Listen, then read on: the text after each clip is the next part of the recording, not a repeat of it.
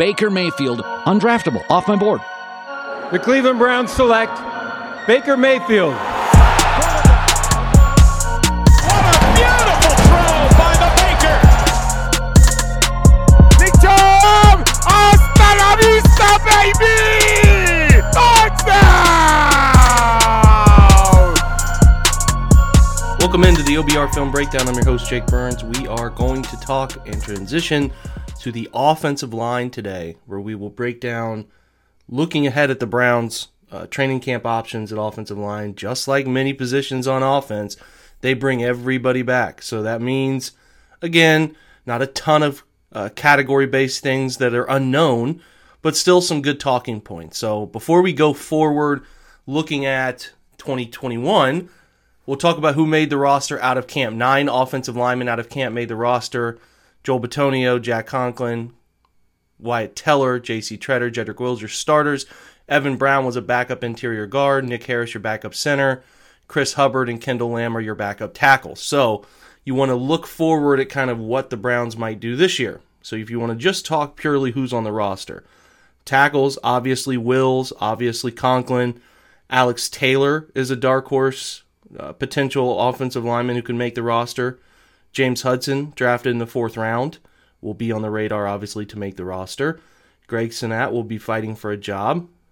Okay? And then Chris Hubbard is coming back from injury, should also be on the roster. Now you look at guard. Drew Forbes comes back after his time spent on last year's COVID list. Some high expectations for the young player out of Southeast Missouri State.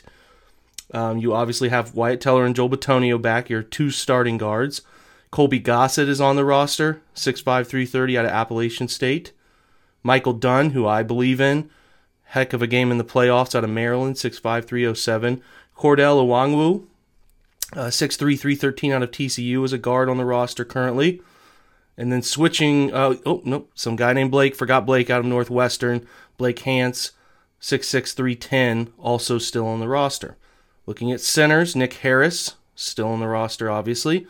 A pretty considerable lock to make it again. Javon Patterson's the dark horse center. He's going to have a lot of work to do to make the roster. 6'3", 305 Mississippi. And then J.C. Tretter is obviously your starting center, is going into year 9 out of Cornell. So that's sort of the group going into training camp. Didn't really leave anybody off. It's quite lengthy, but they got to cut it down to 9. They could keep 10, but 9 is kind of the sweet spot. A couple tackles, an interior player, and a center is kind of the MO. Little less obvious, I think, than last year, where they did not have as many able people to handle the roles. Is obviously Drew Forbes, I think, is a competent backup guard. I think Michael Dunn's a competent backup guard. James Hudson they drafted.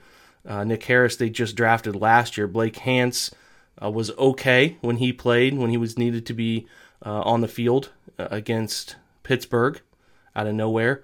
So Alex Taylor fighting for that swing tackle job. We'll see. It's probably pretty clear who the 4 will be in some form or fashion. I think you're going to get the starting 5. You're going to get Drew Forbes as a guard.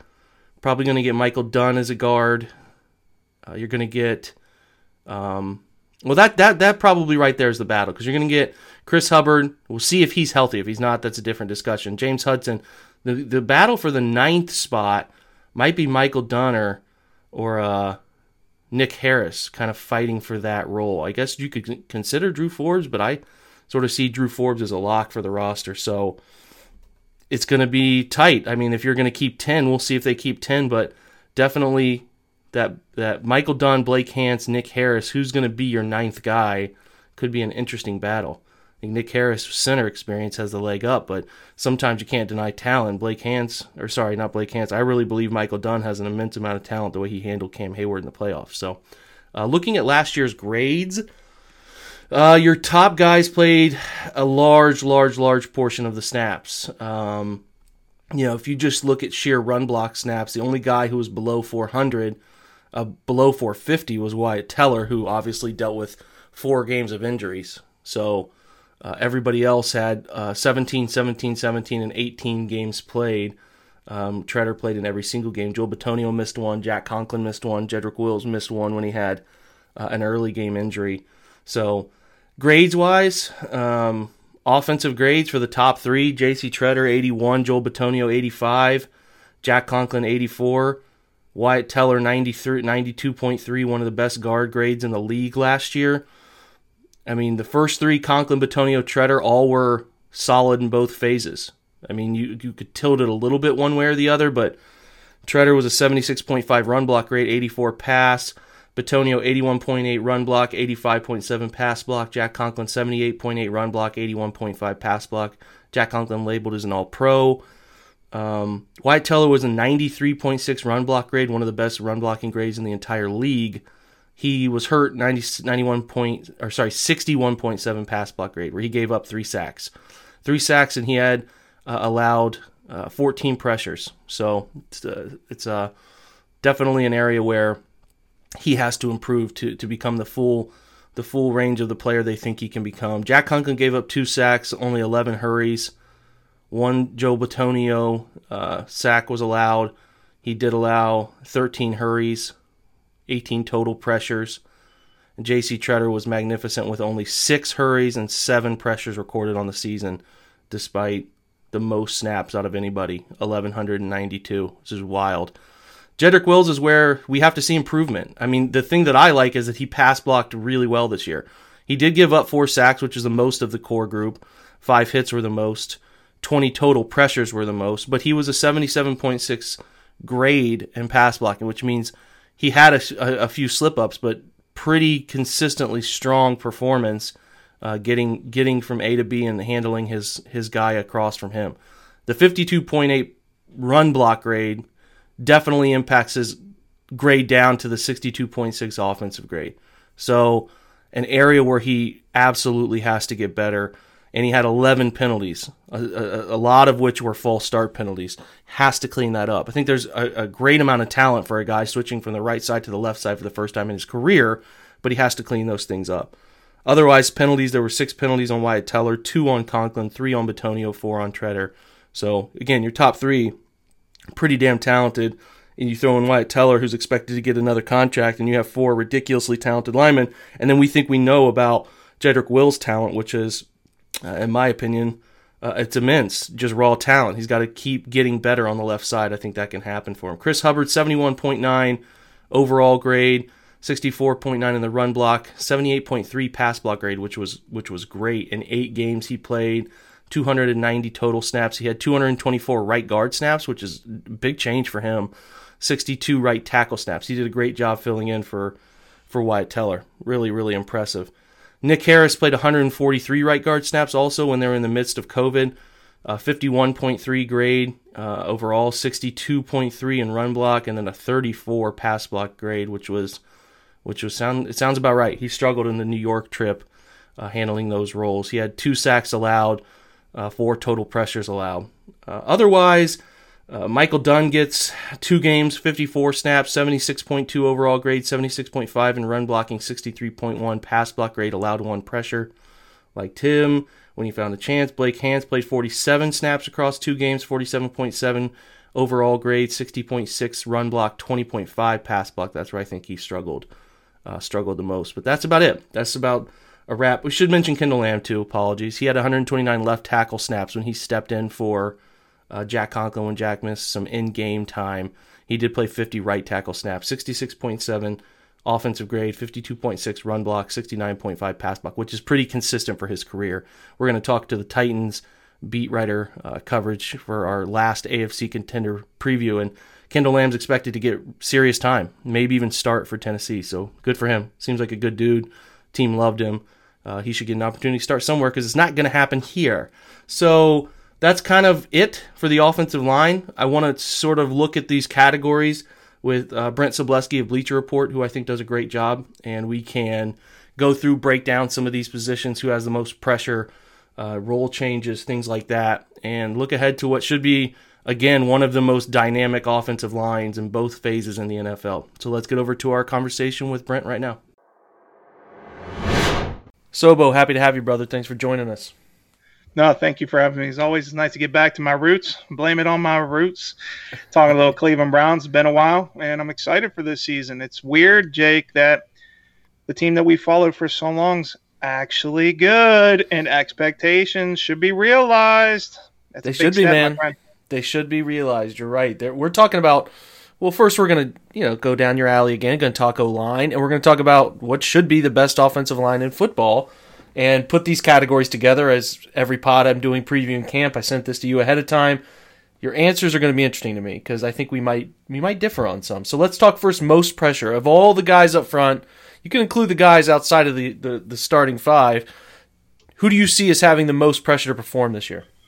I'm actually going to stay within the starting five, even though it's set, even though we know how good the unit can be overall. There's mitigating factors outside the realm of what occurs on the field. In this case, I'm referring specifically to Wyatt Teller and the fact his contract rookie deal is done after this season. This is a player who established himself as one of the elite interior blockers in the league a year ago, albeit he had a couple injuries and didn't play the entire season.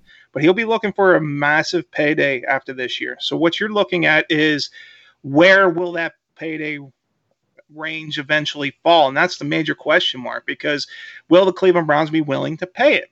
If you're looking at the market based on guards, you're essentially looking at a $11 to $14 million annual salary for Wyatt Teller if he plays anywhere near what we saw a year ago. And that's a massive chunk of change considering where the Cleveland Browns currently stand, based on the 2022 projected salary cap, what availability they have, and others that they need to extend. So with Teller, first of all, he needs to continue that level of play we saw a year ago, which dipped a bit over the second half. Now, I understand he had an ankle and he also was out due to COVID precautions, but he needs to play an entire 16-game slate at an elite level and then further warrant a massive contract. So if I'm putting expectations on anyone, he is the one I'm looking at to really fulfill his potential and get his bag after this season. We're driven by the search for better. But when it comes to hiring, the best way to search for a candidate isn't to search at all. Don't search, match with Indeed. Indeed is your matching and hiring platform with over 350 million global monthly visitors, according to Indeed data, and a matching engine that helps you find quality candidates fast. Ditch the busy work. Use Indeed for scheduling, screening, and messaging so you can connect with candidates faster. Leveraging over 140 million qualifications and preferences every day, Indeed's matching engine is constantly learning from your preferences, so the more you use Indeed, the better it gets.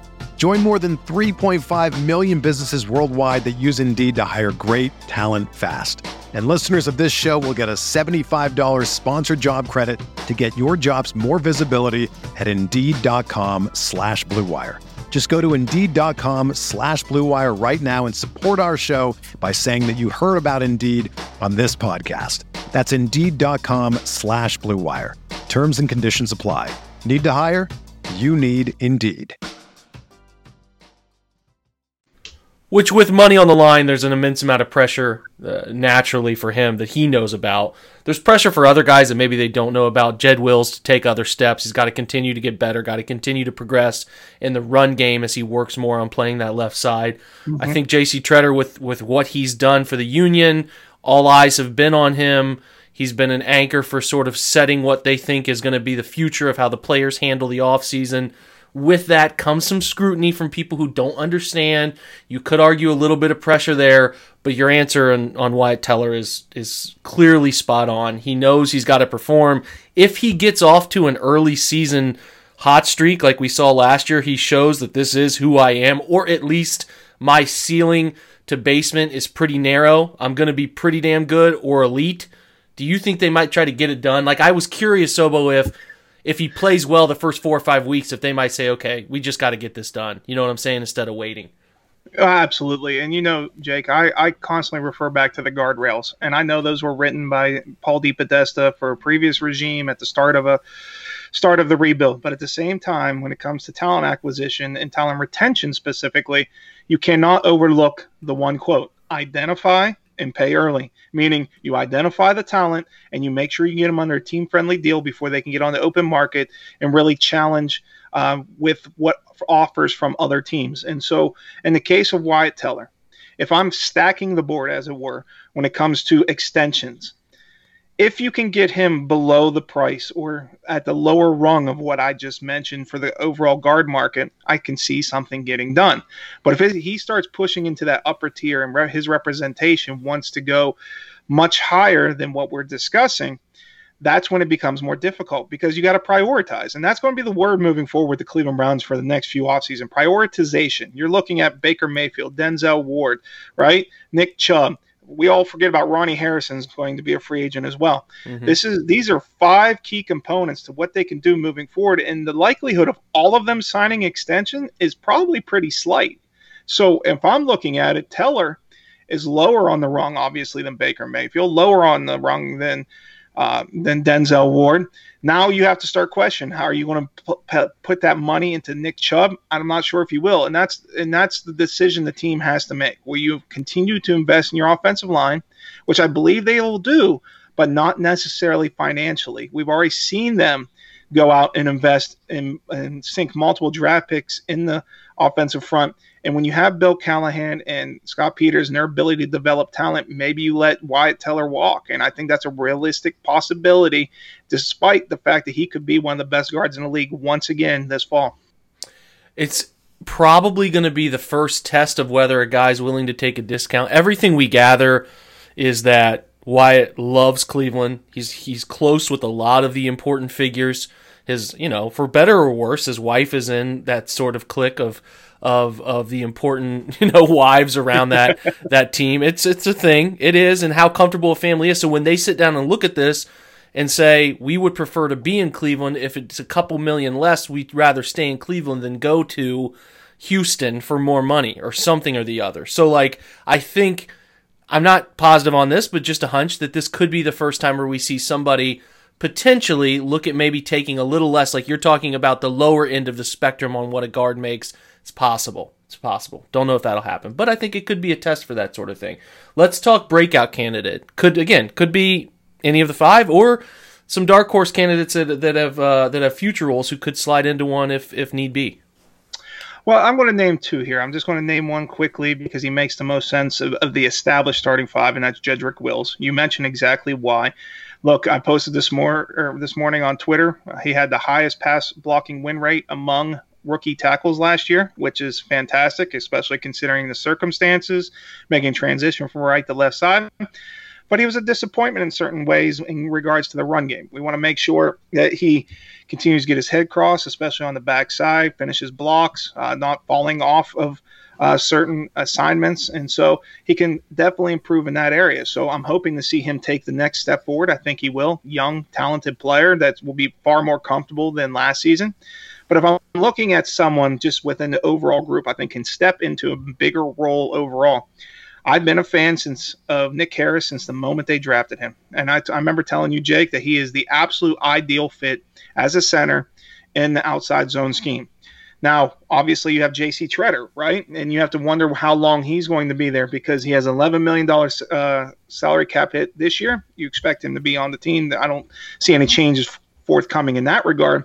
But a year from now, he's just under $10 million, and you can save $8.25 by releasing him. One more point I want to point out, J.C. Tretter also has very bad knees. Yeah. He does not practice a lot. There's a reason why he didn't perform in last year's training camp and that Nick Harris got all the reps.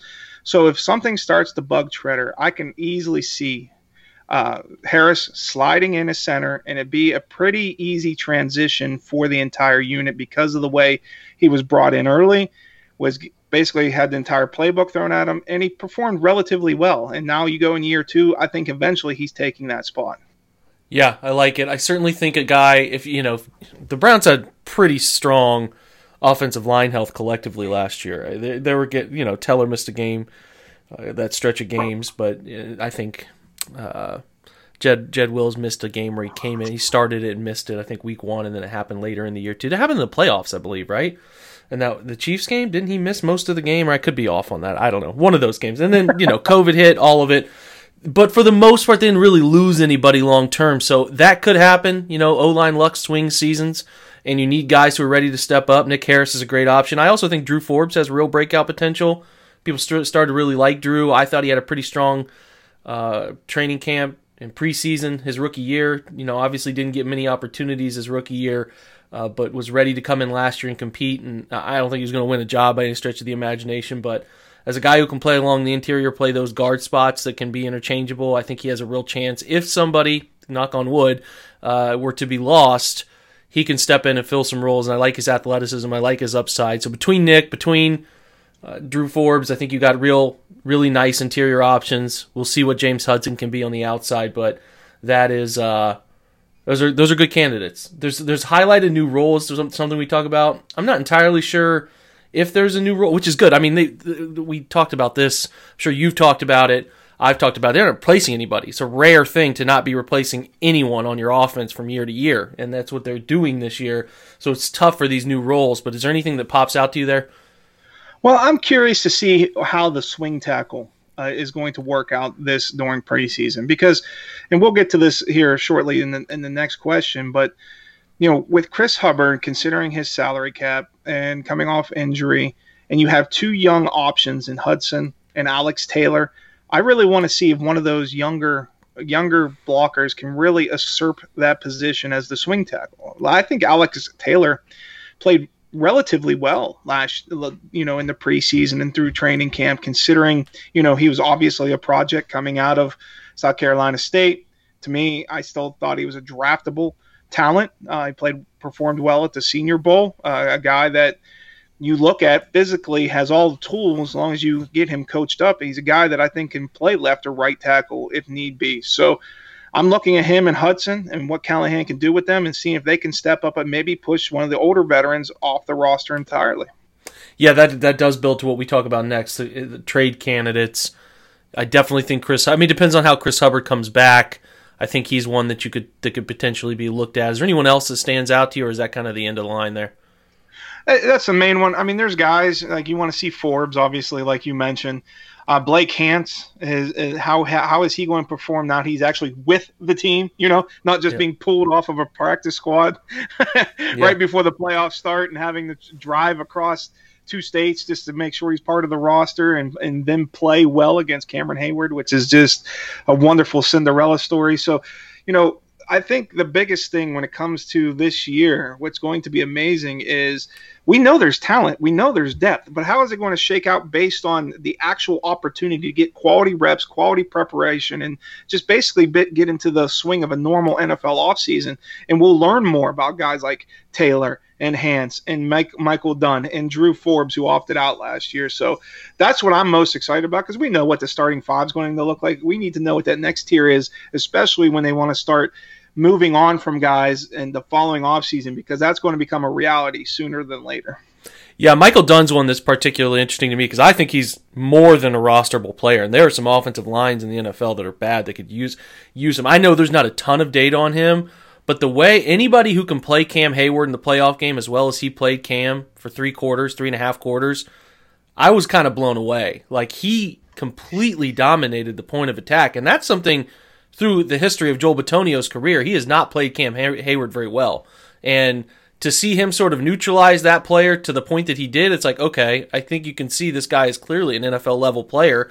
It's a matter of if some team decides they need that guy, they need a guard, they need somebody that they think they can develop, and whether Cleveland thinks that we need to hold on to this kid because we see potential fluctuation going on along the interior here, and we need to have some answers. So that's a guy that sticks out. Is there anyone I think you probably mentioned him a second ago, but the surprise 53-man candidate who people might not be talking about making the roster but sneaks on? Well, obviously I'm leaning towards Taylor for the reasons I stated. I just think he has the ability to do so, and I really like his long-term projection as that swing tackle. And I was talking him up earlier, but it's also a financial decision, right? Because if you trade someone or cut someone, Chris Hubbard, depending on injury status, depending on interest, this is a guy you can save $3.6 million in one fell swoop just by moving on from him. Now, the question is, as a team and a coaching staff, are you comfortable moving forward with Taylor in year 2 and Hudson in year 1 as your tackle options if anyone were to go down? That's something Bill Callahan has to answer. But if they do perform well, specifically Taylor, I think he's someone that could really push Hubbard off the roster and really create a niche for him that maybe some people aren't expecting. It's a good point. It's a good point. I definitely think Hance will be a guy who's fighting for a role, who will have a real opportunity to land one. But it's, again, like wide receiver I've talked about, obviously quarterback and running back and tight end. Most of the roster guys are pretty clear cut. There'll be some infighting that can happen there, but it just seems like this team is relatively ready to come back and be pretty similar to what we've seen from an offensive standpoint. So, Taylor's one that might be a surprise. Is there anything else on the O-line you want to add before we go, Sobo? I want people to appreciate this conversation. And I know that sounds weird, and it's not stroking my own ego. It's the fact that the depth that we're discussing with the Cleveland Browns offensive line. Let's not forget, the first 2 years Baker Mayfield was the quarterback, they had the worst offensive tackles in football, period. Yes, they were strong up the middle. But watching guys like Hubbard and Greg Robinson and Desmond Harrison play the position, how quickly that this group has not only coalesced with their starting five, but then the additions that they've made with Hance and Harris and Dunn and Hudson and Taylor. I mean, these aren't well-regarded individuals by any means coming out of the draft or off of teams' practice squads, and yet, of any team in the NFL, I fully believe Cleveland has the most depth of any offensive front in football, period. So once you reach that point, it's not just about being the best overall offensive line. It's also being about, if there's injuries, can you get guys that can step in and not miss a beat? Do you have the talent to potentially move on from much bigger salaries and not have to worry about there being a gaping hole with that player departing? These are things that we haven't discussed before, Jake, and I think it's a huge deal going into 2021 season is the fact that the Cleveland can rely on this group, that they could take 9 to 10 players into the regular season on the final 53, and they won't miss a beat. And that, to me, signals a lot of positive things coming the way for the Cleveland Browns this fall. It was the same thing we said at wide receiver, which has been so deprived for so long. To have guys on your practice squad like Derek Willis and Ryan Switzer and some of these others, it's like, man, you're kind of spoiled. I mean, I know you can always complain and pick apart, and we want this guy, that guy, or the other, but they've got guys who are all NFL talent players, and they've had years for so long where the fringe of the 53 were guys that nobody else in the league wanted. They're going to have some people that they can genuinely trade for picks because people might want to avoid going on waivers to try to get those guys. So it is quite the 360 from what we've seen. I guess it'd be a 180. But otherwise, with 360, we're in the same place. So, but we don't want to do that. We want to go somewhere else. So it's a 180 from where they've been in the past. Thanks for joining me, man. No, thank you for having me. And do that 360. Be excited. Spin all the way around. We will. Thanks, guys, for listening. Hope you're having a great weekend. If you're listening to this on Saturday or Sunday, we're going to provide another bonus content podcast tomorrow. Again, the last AFC Contender Series. Put that up. I appreciate your guys' time listening to this podcast. Reminder, join us and subscribe to Twitch. We're going to be there for all of our live OBR coverage very soon. Just a matter of 2 weeks. Training camp's coming. That's when we're going to have it up. Pretty excited about it. You guys should join it. Some creative ways we can interact on the live streams pretty much every night. 6 out of 7 weeks is what the plan is right now. We'll see how that goes. Pre-game, post-game shows should be a blast. Again, appreciate you joining. Have a great weekend with family. Have fun, stay safe, and as usual, until we talk next time, go Browns.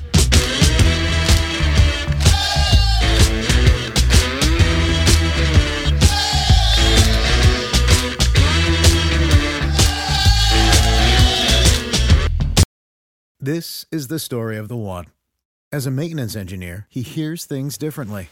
To the untrained ear, everything on his shop floor might sound fine, but he can hear gears grinding or a belt slipping. So he steps in to fix the problem at hand before it gets out of hand. And he knows Grainger's got the right product he needs to get the job done, which is music to his ears. Call, click Grainger.com, or just stop by. Grainger, for the ones who get it done.